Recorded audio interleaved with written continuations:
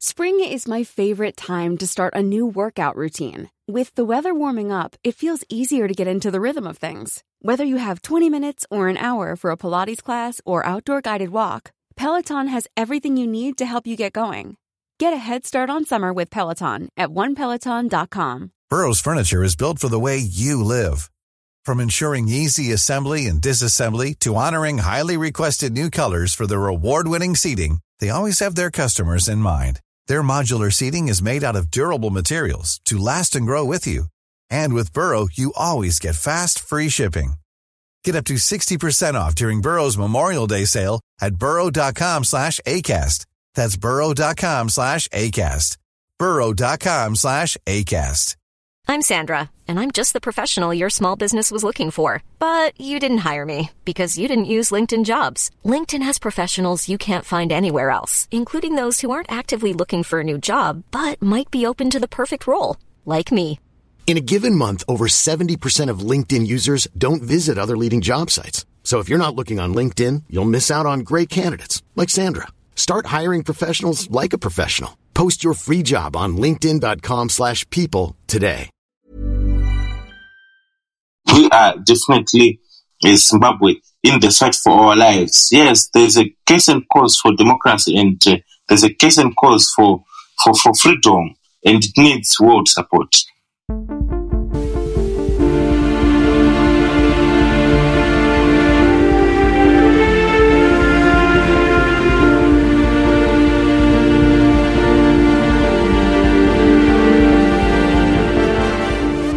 Welcome to episode 3 of Behind the Lines, a new geopolitics podcast with me, Arthur Snell.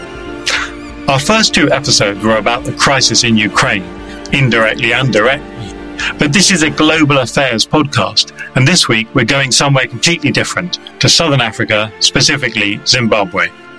But there are still connections between these 2 disparate subjects. Last week, I spoke to Dr. Matthew Ford about how the smartphone is transforming modern warfare. And if you haven't had a chance to listen to that discussion, I encourage you to go back to it. It really was fascinating. This week, I found myself discussing how smartphones can be used to make it harder for an autocratic African government to rig an election. The elections in Zimbabwe brought back memories of my first ever diplomatic assignment over 23 years ago, where I found myself in Zimbabwe's capital, Harare, as Robert Mugabe faced the first serious electoral threat to his political dominance, with a challenge from the Movement for Democratic Change, as the opposition was known then. That was the year 2000, and Mugabe's party, ZANU-PF, his political movement, was able, in spite of extraordinary international pressure and widespread media coverage, electoral observation missions, Mugabe was able to bulldoze his way to retaining power after an election campaign marred by violence, intimidation, and credible allegations of electoral fraud.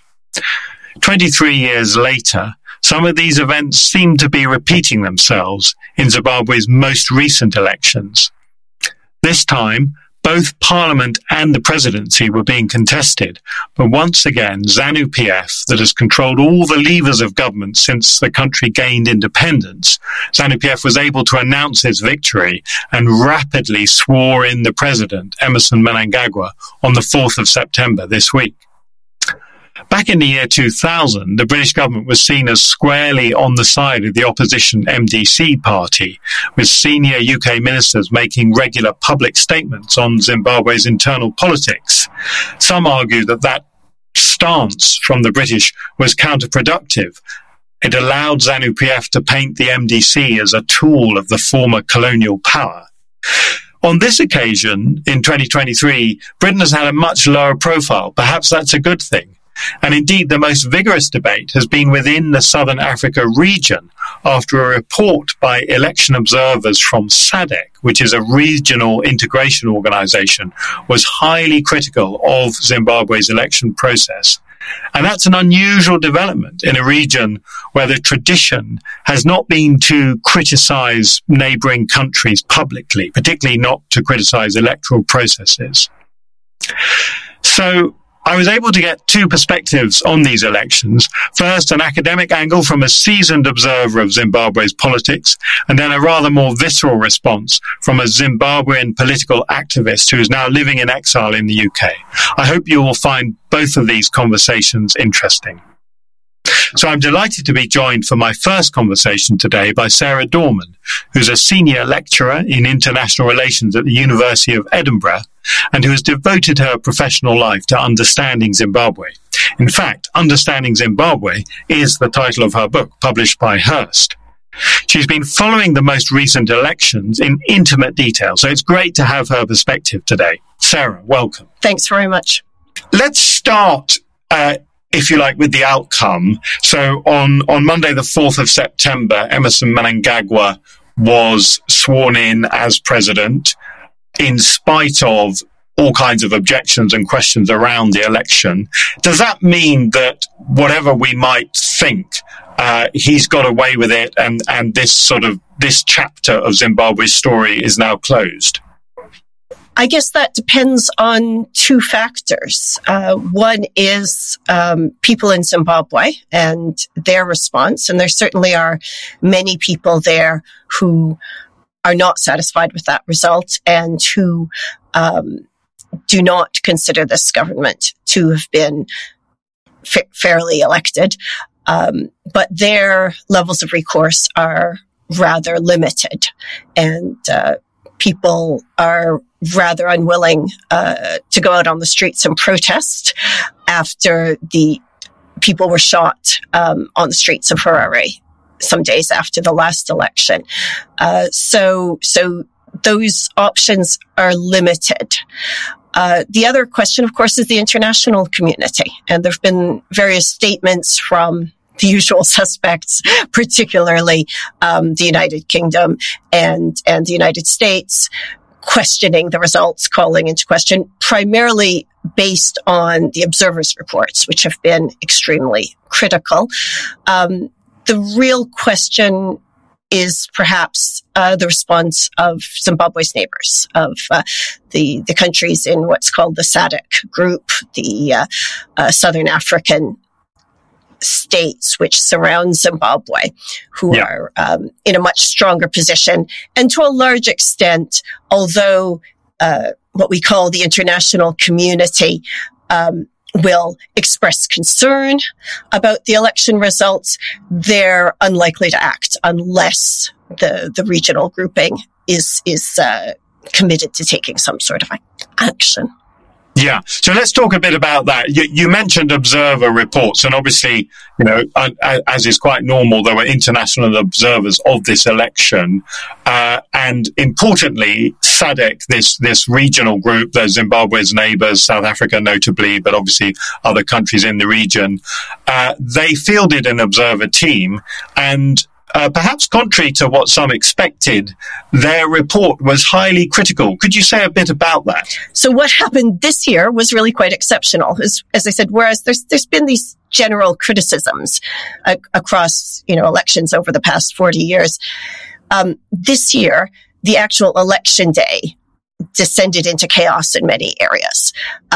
What was really exceptional was that the ballots didn't arrive at certain polling stations. So the Zimbabwe Electoral Commission, which has become increasingly politicized and militarized over the past few years, had told the observers, had committed to having ballots ready. This is sort of one of their constitutional, or at least the legislative requirements, is to say that. And they did. They told everyone ballots are ready. And then on election day, ballots weren't ready. But this was notably, particularly in urban areas, which have historically been opposition strongholds. Many of those urban areas were voting 70% for the opposition. So really strong opposition areas. And those urban areas, and also the area of Manicaland, which has sometimes gone to the opposition and sometimes hasn't, and was very much perceived as a battleground in this election. So those a number of polling stations in those areas didn't get ballots. So some of them didn't get ballots for a few hours. Some of them didn't get ballots until late in the afternoon on election day. Some didn't get them until the night. Some people were unable to vote until the next day. And crucially, those of us who've been in Southern Africa, and I know you know the area, it gets dark at 6 o'clock. It gets very, very dark. And so the people had been queuing from 6 in the morning, earlier probably, to vote. They were queuing all day in hot sunlight. They were then, if they were able to, staying queued up all night and into the next day. And these are situations in which, particularly, if you're a woman, you probably didn't feel very safe going out to vote or trying to get home from voting. You wouldn't be able to leave your family at home. It created all sorts of situations. So it wasn't just that it was late. It made it very, very difficult for people to get out to vote because of all the added constraints around that. So, as you said, the observers noted this, and most strikingly, the electoral group that was representing SADC presented a very, very critical electoral report. So for the electoral observation report to come out, I mean, I was live tweeting it and was just in shock. It was really striking. They used very strong language. In some cases, they used a stronger language than the international observers, who tend to try to also be a bit diplomatic about these things. And so, this was a major shift in the regional dynamics. And it's continuing to send little shockwaves out through the region. Zimbabwe, the ruling party, ZANU, reacted very, very strongly. They've made a number of criticisms, particularly of the leader of that election movement, who's a Zambian opposition politician. And there have been also other people who are maybe loosely affiliated with the party have made some really nasty allegations and jabs and even threats directed at him.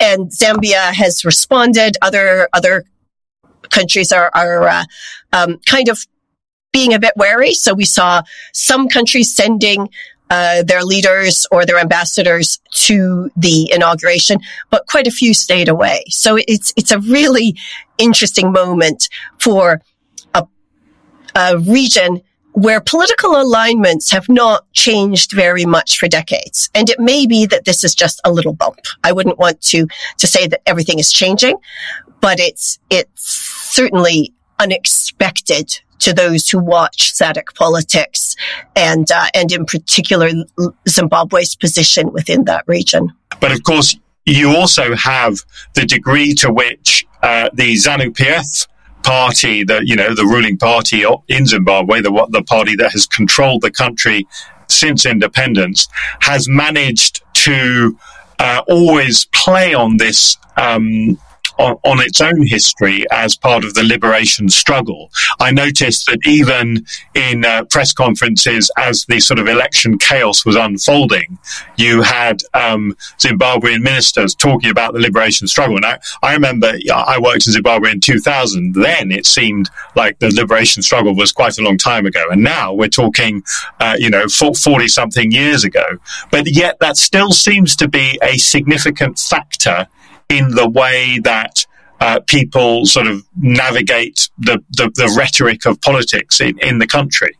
Yeah, it is really striking how powerful this is. And you can understand it on one level. People living today, although they may not have personal memories of either the Rhodesian state or the apartheid state, they're very aware that their parents' opportunities were blocked, that they may have had they may have relatives who were jailed by Ian Smith's Rhodesia, who fought against it, who faced deep discrimination, who lost their land, who were pushed off, their ancestral farmlands. Those wounds, that awareness of what those states did is very, very present in people's minds. But ZANU has been very effective in transforming that and sort of parlaying that into a political legitimacy, a political hegemony that's quite effective domestically as well as internationally. And it's one of those things where they've linked the two together. So it ought to be possible to be aware of the inequity of those earlier regimes and to be very proud of those people who fought for independence and who many of whom suffered and died for independence, without necessarily supporting ZANU the party. But ZANU has used its discursive strategies, has used videos, it has used its control of the radio. You know, they commission music, they control what music is played, they control what's taught in schools and so forth, to make those two inseparable, to essentially suggest that if you don't support ZANU, you're a traitor. And so that's worked domestically, but it's also been incredibly powerful internationally. And so they're especially, I would argue, under the former President Mugabe, you know, they were very wily, clever politicians, and they've been very, very effective in using that. And it's been particularly powerful on regional dynamics. So one of the slight ironies of this is that actually the ANC in South Africa and ZANU in Zimbabwe were not allies during the liberation struggle. They were actually very deeply opposed to each other. And there are not strong personal ties between the current leaderships. So the willingness of, or the South Africa's ANC leadership's commitment to backing ZANU and Zimbabwe at all costs, which seems to be what's happening at the moment, is very much caught up in this, it's much more about emotion and the ideas of independence, of liberation, of the struggle, than in any concrete, specific institutional ties or personal ties that we might see as going back to the 1970s or something like that. So it is very much about emotions. It's very much about ideas of what does it mean to have fought for our independence, fought for equality within our states, and then become the rulers of these post-liberation states. Yeah. And I wonder if it's also actually, as in any country, you know, it's about domestic politics in South Africa, where, of course, whilst, you know, the analogy breaks down in as most do if you go into too much detail, but to some extent, the ANC is itself, you know, a liberation movement which has morphed into a rather corrupt and sort of sclerotic, you know, elite-led entity that doesn't necessarily, you know, take the interests of the ordinary person to heart. And of course, they also hark back to their fight against apartheid as a way of sort of legitimizing themselves. Absolutely. That is very much what it's about. And especially at this particular moment where the ANC is in quite a weakened state and it is leading up towards its own elections. So it is a particularly sensitive moment for them. South Africa is not immune from the impact of what happens in Zimbabwe, but it seems that the political, the importance of maintaining this idea of that liberation movements have the right to rule and can't be challenged, that they're unchallengeable, that it's unthinkable to think about a Zimbabwe in which ZANU is not in power in the same way that they may wish people to think it's impossible to think of a South Africa without the ANC in power, becomes the most important political objective. Fascinating. Let's talk a bit about the sort of the wider world and its response. You noted that some of the kind of international as opposed to regional observers were rather more positive. I was struck that the Commonwealth report, and of course Zimbabwe was a member of the Commonwealth which largely comprises former British colonies, not entirely. Zimbabwe left the Commonwealth after the kind of collapse in relations between the UK and Zimbabwe. But the Commonwealth report was fairly positive, and it certainly was drafted in such a way that it was easy for the Zimbabwean government to claim it was very positive. The criticisms were somewhat buried.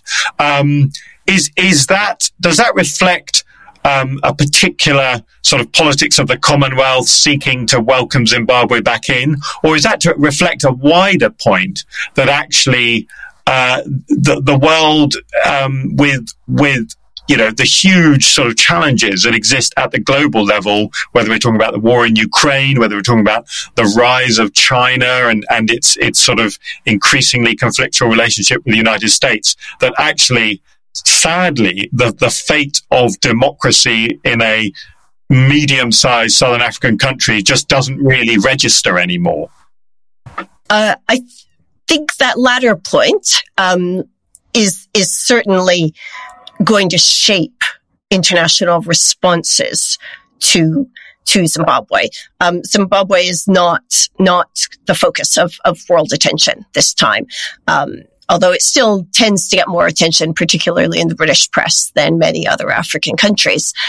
I tend to see this as having quite a lot to do with internal Commonwealth politics. And those are a bit opaque, but there is certainly thought to be a lot of pressure within the Commonwealth, a lot of enthusiasm for Zimbabwe to rejoin. And that is probably not the position of some of the Commonwealth's older members. Thinking here particularly of Britain, but of course Commonwealth politics can be a bit murky, and countries are a bit cautious about setting out very strong positions on this. So let's talk about that directly, because I think in some respects this most recent election in Zimbabwe has features that are familiar to people who've looked at earlier elections, that, the dominance of the ruling party in the media, allegations of violence, that the fact that different aspects of the state are controlled very strongly, whether it's the courts, the election system, and so on. However, what is different and new in this election is a feature of the modern world that we're living in, which is that it is harder, perhaps, for states to blatantly rig elections, and it is perhaps now possible for civil society to perform their own sort of validation exercises. And I'm talking here specifically about a kind of remarkable project where people effectively uploaded via smartphones the record of their vote, and this was tallied by civil society activists as a kind of shadow running total. So could you describe to our listeners who won't know this story the significance of this and what it told us about what happened in this election? Yeah, absolutely. And you're completely right. It was fascinating to watch and even to be part of.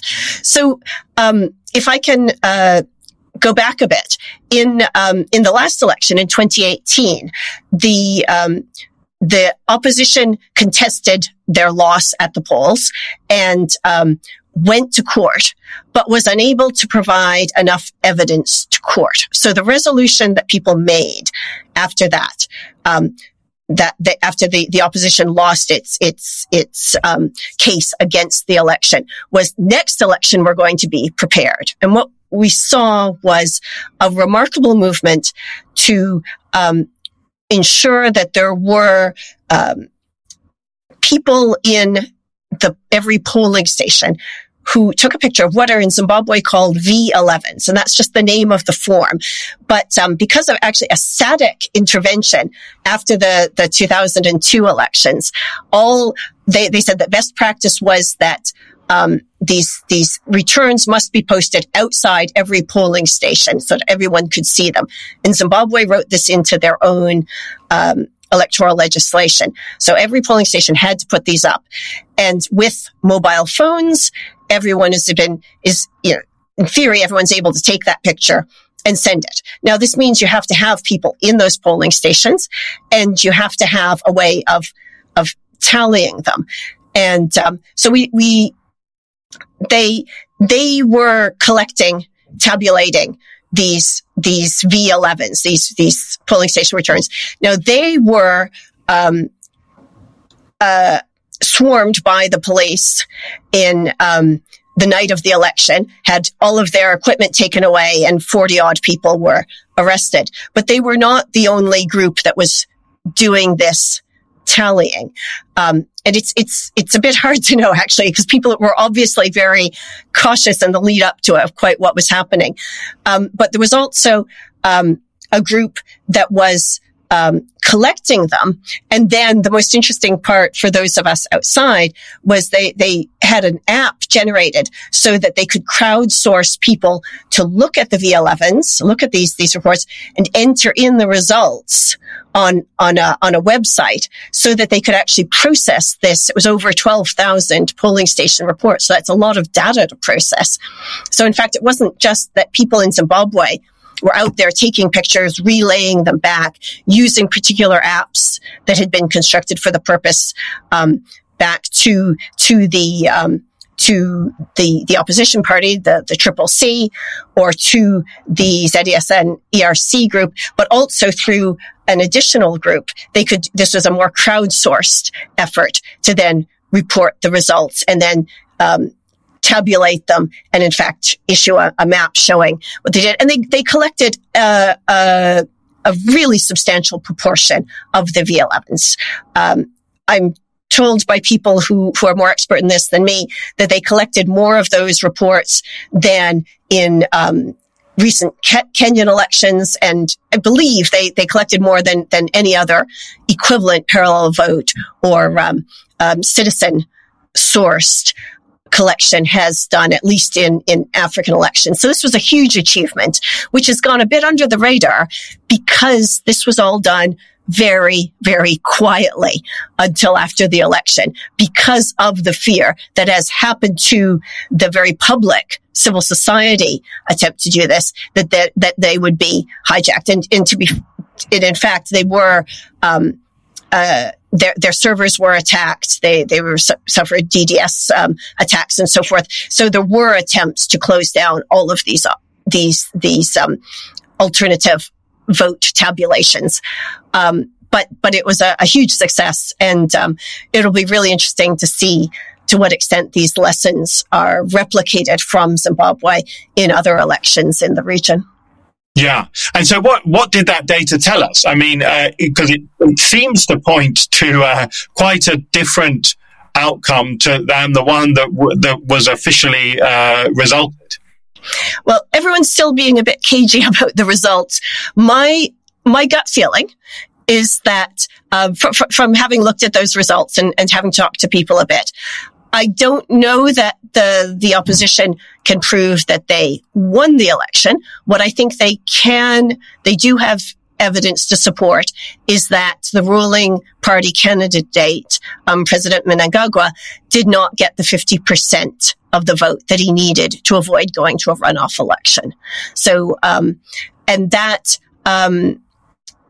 quite an impressive achievement because really, on some level, the things that made this vote, unfair, unfree and unfair, was not just the impact on the vote, but it really was everything in the lead up to the election. The immense attacks that the opposition has suffered on their financial basis, on their capacity to function as a party in Zimbabwe, the arrest of their MPs and their activists and so forth. But for them to have kept ZANU from getting 50% is in itself actually a substantial achievement.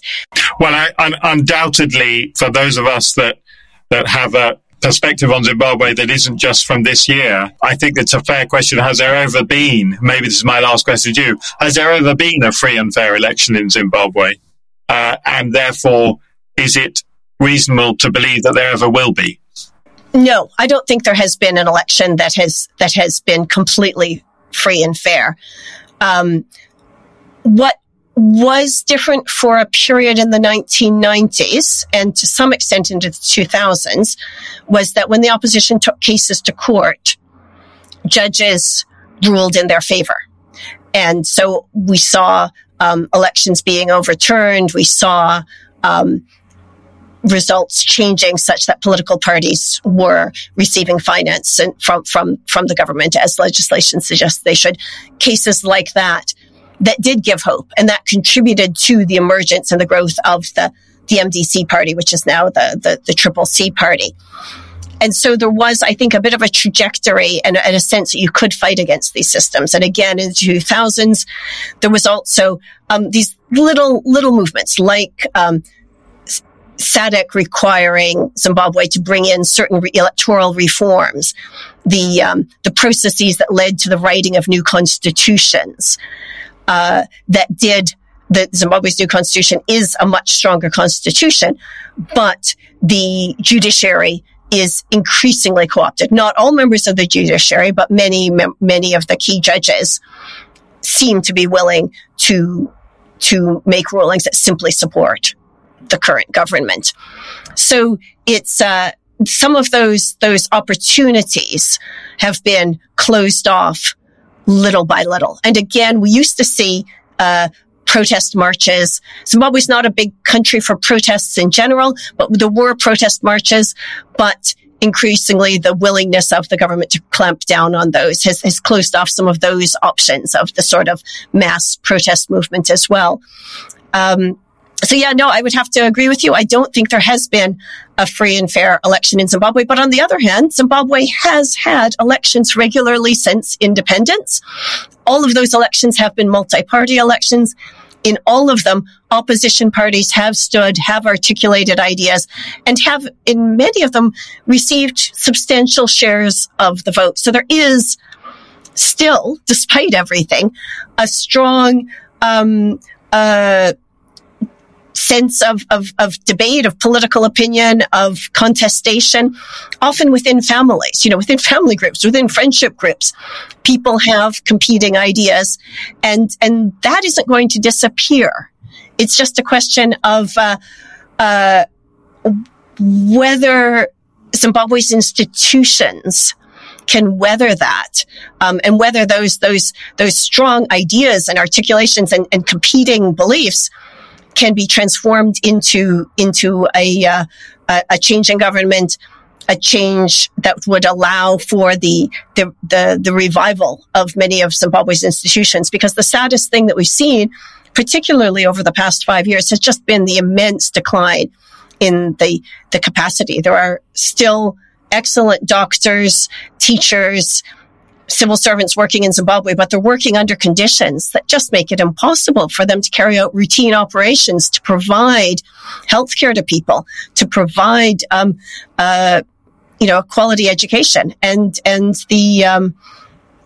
those institutions need better financing, better resourcing, in order to continue. Yeah. Well, I think that's a perfect place to end this discussion. Sarah, thank you very much for sharing your insights and knowledge, and thank you for joining me today. Thanks. It's been a pleasure. Why don't more infant formula companies use organic, grass-fed whole milk instead of skim? Why don't more infant formula companies use the latest breast milk science? Why don't more infant formula companies run their own clinical trials? Why don't more infant formula companies use more of the proteins found in breast milk? Why don't more infant formula companies have their own factories instead of outsourcing their manufacturing? We wondered the same thing. So we made ByHeart, a better formula for formula. Learn more at byheart.com.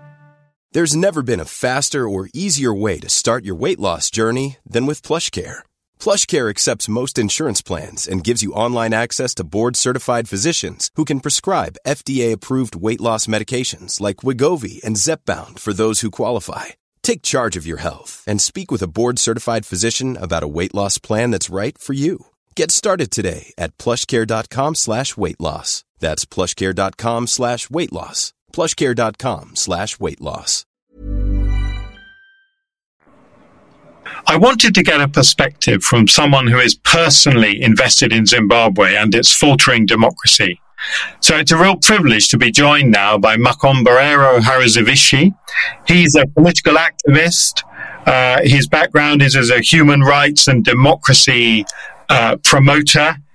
He is in exile from Zimbabwe after having spent a year as a political prisoner and faced assassination attempts after his release from jail. So he's now in the UK, but he's following issues there in Zimbabwe very closely. Mako, welcome to the podcast. Thank you, Arthur, for hosting me here today. Well, it's a pleasure to have you. Let's start with the outcome. As we both know, on Monday, Emerson Mnangagwa was sworn in as president for his second term. How did you feel as someone who's put so much of your own life and energy into the struggle for democracy when that happened? Yeah, it was disappointing, extremely disappointing, because the election process itself was festival of illegalities. There were absence of electoral reforms. There was a controversial and flawed delimitation exercise where they were gerrymandering, voter populations. There was the misuse of law in terms of by the police targeting members of the opposition. At least 20 opposition parliamentary and council candidates were contesting either from prison or from the courts. There were lots of things and which were also mentioned by election observer missions from the Southern African Development Community, the Common Market for Eastern Southern Africa, the African Union, the European Union, the Carter Center, and even echoed by the United Nations Secretary General. So it was after all this, the people of Zimbabwe, the opposition, braved all this and managed to defeat Mr. Emerson Mnangagwa in the election. So when the chairperson of the Zimbabwe Electoral Commission announced a fake result, it was devastating. It was a blow which most of us will never recover from, because she, under pressure, they then just, announced results which had nothing to do with the voting that had happened. They could not verify this result. And when called upon to do so, to say you just announced a figure, which was for most of us a random figure, which is not even linked to the voting processes and can't be verified in any way. And more damning was that this figure, it had actually leaked to the public 2 days before the elections were announced. And if you were to add those figures, they reach up to 103% instead of 100%. So it was shocking, and it was just an illegal declaration which emanated from a hugely illegal process. So, I mean, there are clearly all kinds of irregularities and falsifications in this process. Of course, anybody who has been fighting the battle for democracy in your country, in Zimbabwe, would know that you face a big mountain to climb whenever you have these elections in Zimbabwe. Did you feel that the opposition was sufficiently prepared? Because, of course, the opposition itself has been subjected to so many attacks, to having its funding, removed, so many other challenges. The opposition, I can't say it was sufficiently prepared, because in a dictatorship, you can never be sufficiently prepared. For some of the things that would happen, for example, you can never be sufficiently prepared to have on the voting day. Voting is supposed to begin at 7 a.m. on the election day. Then you have ballot papers arriving 12 hours late. You can never prepare for that. You can never prepare for having on the voting day in rural areas. You have each and every polling station is manned by well-known activists of ZANU-PF, which is illegal, by the way. And they were frog marching voters, forcing them to vote for the ruling party. You can never prepare for such things. You can never prepare to have things like violence. How can you prepare against that? So I believe that in this election, the opposition did very well. It actually defeated the ruling party, ZANU-PF. Ms. Nelson Chamisa defeated Mr. Emerson Mnangagwa, the incumbent president. But then now you can also never prepare for a scenario whereby they then just announce a result from off the hook, which has nothing to do with the voting process that had happened. You can never prepare for a whole electoral body, a whole electoral commission to refuse to verify their results to the world and also to those who participated in the elections, to arrogantly put on their Twitter account that we are not compelled by the law to verify our results. Yeah. No one can prepare for that. So it's as you say, it's an arrogant approach, and it's an approach that comes from the knowledge that the organs of the state are all controlled by ZANU-PF. But I wanted to ask you about your perspective on the wider response, firstly in the region, in the SADC region, but also in further afield. Because, of course, as you've already noted, the SADC, the Southern African election observers, were highly critical of this election. Does that give hope to people such as yourself that your sort of brothers and sisters in the Southern African region are aware and have noted what took place? Yeah, I have hope because, for the first time, it showed that the world was really paying attention to Zimbabwe. And let me reiterate that Mr. Emerson Mnangagwa got into a coup in 2017. It was a full military coup in 2017. And, when the world heard that Mugabe has been removed from power, they thought Zimbabwe is now okay. It's now all right. People forgot all about Zimbabwe, but it was now worse because this coup meant that the whole constitution had been subverted, that there was no longer rule of law, but rather rule by law. And we saw human rights violations increased, abductions, and they were now doing it in a very brazen manner.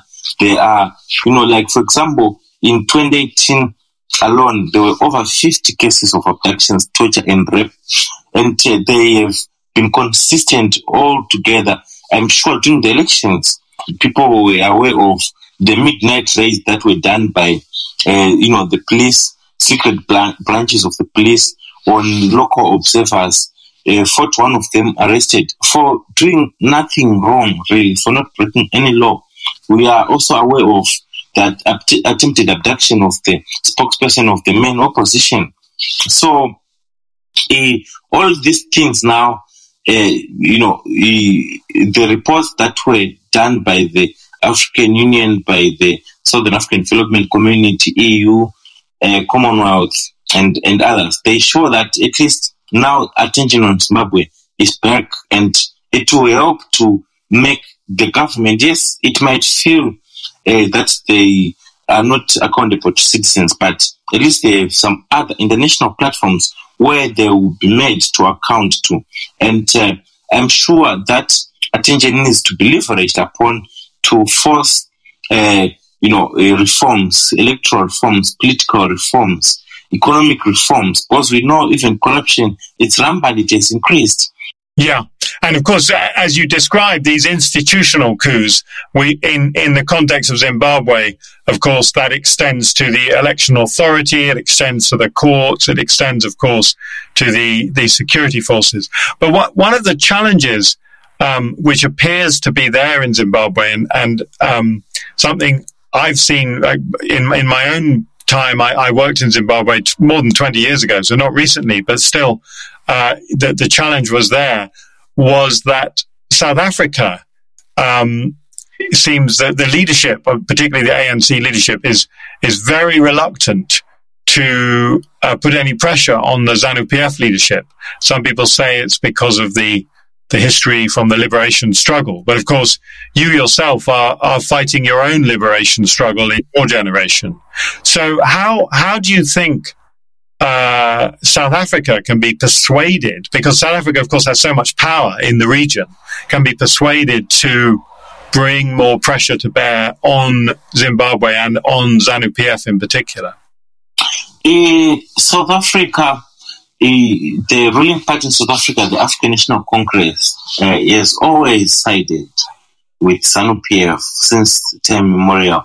even in the face of a clear and open, electoral malpractice like what's happening. So the issue with South Africa is currently the Secretary General of the ruling party in South Africa, Mr. Fikile Mbalula, has also been very arrogant with regards to growing concerns, citizen concerns and concerns by pro-democracy forces in Zimbabwe, pledging his loyalty to the ruling party, ZANU-PF, and also disregarding the observer, missions, preliminary reports on elections. So our hope, like I'm speaking now more as an activist, what I feel is there is going to be natural causes in response to this. Because South Africa right now, it has millions of illegal immigrants, and the bulk of them are from Zimbabwe. They are economic and political refugees who are fleeing South Africa. They are undocumented, and it's really becoming an issue in South African politics. It's really becoming a topical issue in South Africa's economy, that these people, they use most of the things, facilities which really are not put forward in the national budget of South Africa. So with this, if we check last year, in 2021, when South Africa held their local government elections, for the first time, ANC failed to surpass 50%. They failed. So this shows that if you check the parties that regained popularity are those who are more of speaking, having radical stances with immigration. And now South Africa coming to publicly endorse a ruling dictatorship in Zimbabwe, which is responsible for forced immigration en masse by Zimbabweans into South Africa. It would definitely have to trigger a sobering thoughts within the South African ruling party, the ANC, and also the government with regards to how they treat the Zimbabwean question. Because if they fail to treat it well, yes, they might succeed in supporting the dictatorship in Zimbabwe, which is also not sustainable because it will not last long. But also, they will go down the drain with ZANU-PF. So it's a critical issue that they have to approach with sober minds and also with wisdom. Yeah, and of course, you make a very good point there that the ANC's own position in South Africa is weaker than it was historically. So, of course, it's not in a position necessarily to dictate the political terms of that country for time immemorial. But to return to Zimbabwe for a bit, one of the things which seems to have been important in the past was that opposition politicians in your country were able to bring cases to the court, and election cases in response to violations of election rules or other irregularities. Do you think that is still going to be possible in Emmerson Mnangagwa's Zimbabwe, where so many judges and other court officials appear to be in the pocket of the ruling regime? Yeah, it's very, impossible, and it has become apparent to all. I can tell you from my own personal experiences. I've been a student leader. I've been an activist since 2011 when I enrolled at the University of Zimbabwe. I have been arrested 37 times since then, and the bulk of them were, of course, under Mugabe. And I've been in numerous prisons, and I've had a first-hand experience of the judiciary of Zimbabwe, the justice system of Zimbabwe. So I can authoritatively tell you that post the 2017 coup when Mnangagwa came in, judicial capture of the justice system became more apparent and it became more glaring. They never tried to sugarcoat it like Mugabe did. Look, in 2002, Mugabe was dragged to court in an election petition with regards to election rigging by the late former Prime Minister Dr. Morgan Richard Tsvangirai. The Chief Justice back then was Justice Godfrey Chichao Siko. And when the case was argued, it was apparent and clear with the evidence provided that these elections were fraudulent and they must be disregarded. But then the Chief Justice Joseph, what he did is he reserved judgment in the matter. He did not pass a judgment. He had enough integrity or lack of it thereof to see that he can't really pronounce a flawed judgment. So what they did is he reserved the judgment. Of course, that judgment was reserved forever. The applicant, Dr. Morgan Changrey, has passed on. Robert Mugabe has passed on. The Chief Justice Joseph himself has passed on. So it's a judgment that will never be announced anytime soon or even later. So, but now with Mnangagwa, we have seen judgments which defy logic being ended. Like I told you, with myself, I would, of course, them abusing the court system and everything, I would stay sometimes 3 weeks, 3 months under Mugabe in jail. But under Mnangagwa, I can tell you that I spent 322 days. That's over a year in prison, the prison calendar. It's over a year. Right now we have a Job Sikala, Honorable Job Sikala. He is now over 445 days in jail over trumped up charges for doing his work as a lawyer and also as a lawmaker. No trial, nothing, and no conviction, but he's there, he's languishing, he's suffering, and we all know that he's innocent. Everyone knows he's innocent. So now coming to the courts, you will find that, especially with regards to the current Constitutional Court and High Court, they are captured soon before elections. They were given payouts of $400,000. We have had this election period was the most litigious. It had over 20 cases being brought before the courts, electoral cases, electoral disputes. And the way those cases were being handled, they showed fundamental flaws. Like, for example, Mnangagwa used the courts to cherry-pick contestants to throw spanners into the campaign, machinery of the opposition. He even disqualified Xavier Kasukwere. These very same courts have disenfranchised millions of voters. Like people who are outside Zimbabwe are not allowed to vote. There should be postal ballots which enable people, for example, in South Africa, there are millions of Zimbabweans. Here in the UK, there are millions of Zimbabweans. But they will not allow, the courts deny these people their right to vote because they know that the bulk of them are economic and political refugees, and they'll definitely vote against the establishment. So these courts have been flawed. And then the Chief Justice himself, Luke Malaba, he ought to have been retired on the 15th of May in 2021 when he turned 70 years. This is according to the Constitution of Zimbabwe. But in a bid to ensure that he would be available to deal with any electoral disputes in 2023, he even come to Emerson Mnangagwa's aid in an electoral petition in 2018. Mr. Mnangagwa unlawfully amended the Constitution. This was illegal. He amended the Constitution and extended Malaba's retirement age to 75. The first time a whole Constitution was amended to accommodate one person for one person, and they judged that this is proof enough that there was never to be expected to be any, impartiality or any justice to be gotten from the courts. Like, there's a saying that the goats cannot expect justice from the court of the hyena. This was the very much the case. Goats cannot expect justice from the court of the hyena. Yeah, well, that's yes, that's a very stark image.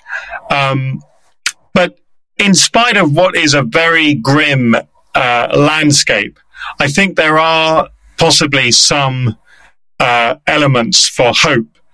One thing which outside observers have been very impressed with, and which I've spoken to other people about, was the use of of modern technology, smartphone apps, data to record these V11, these voter returns, and that made it harder.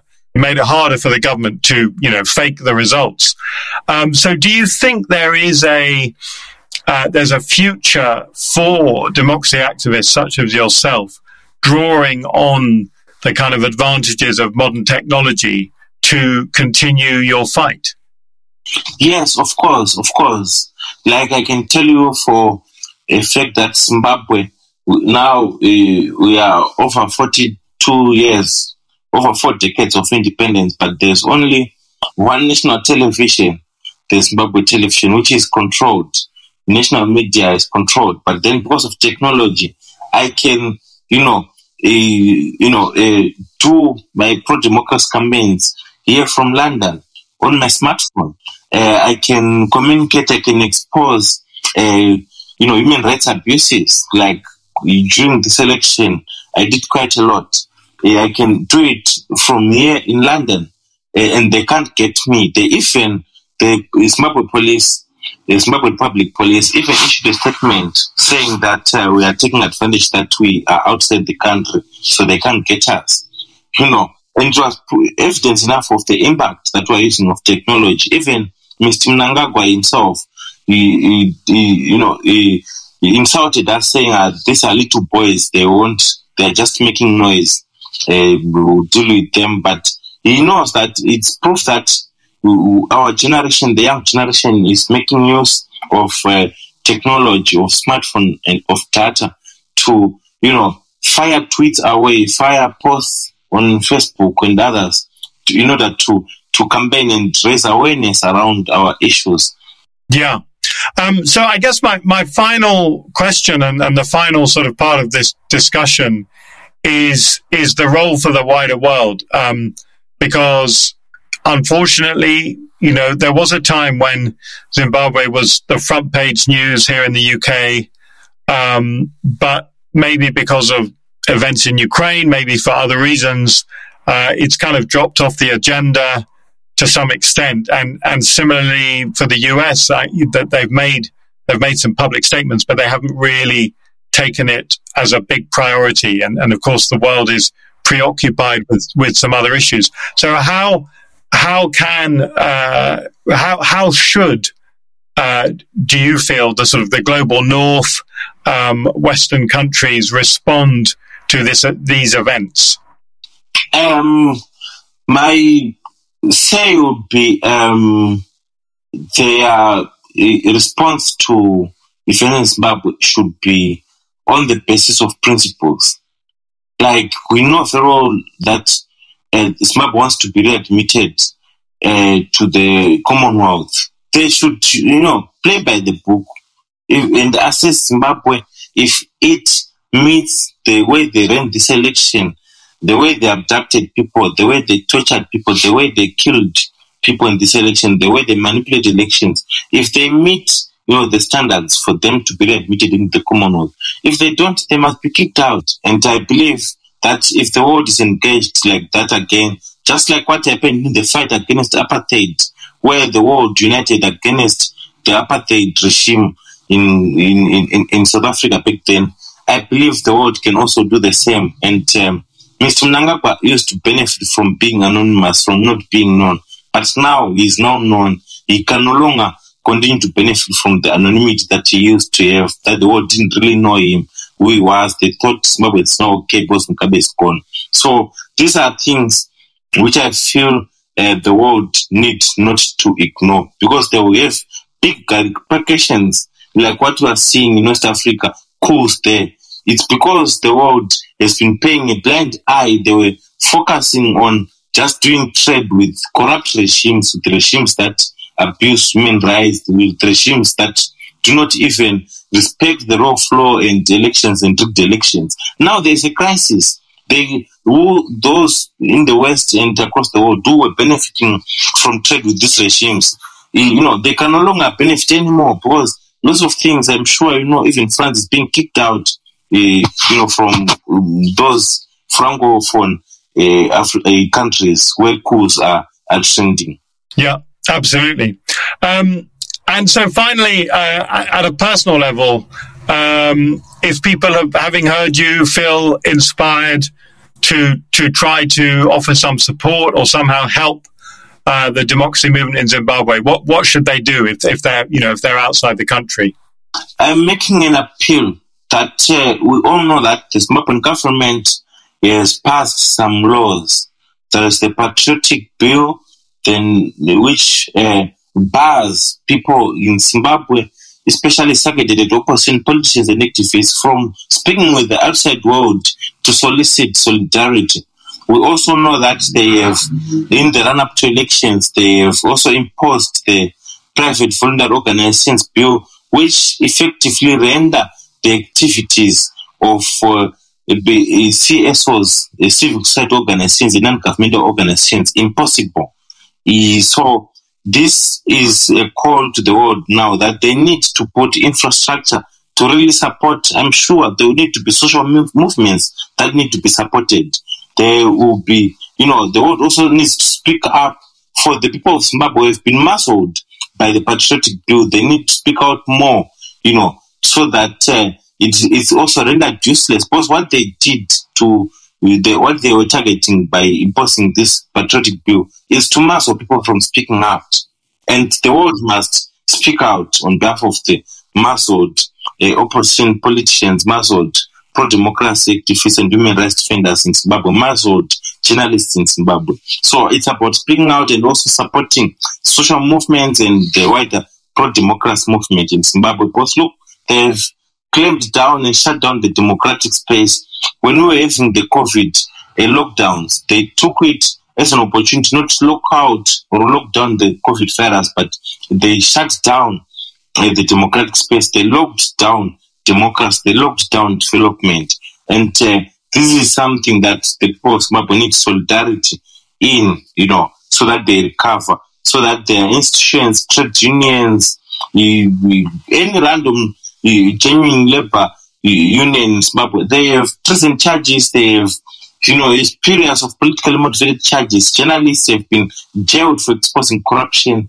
We have opposition politicians in jail, the activists jailed, some abducted, killed, tortured.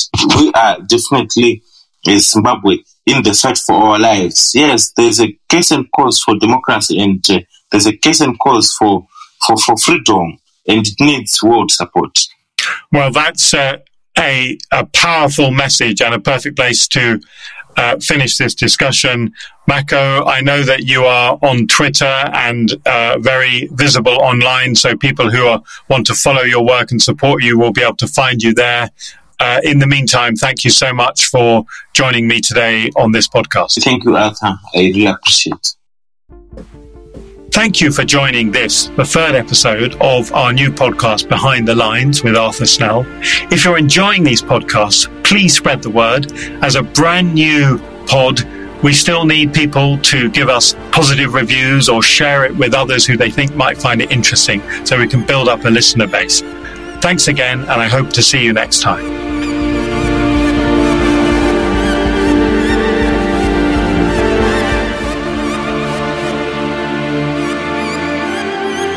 Behind the Lines with Arthur Snell has been a Viner Street production.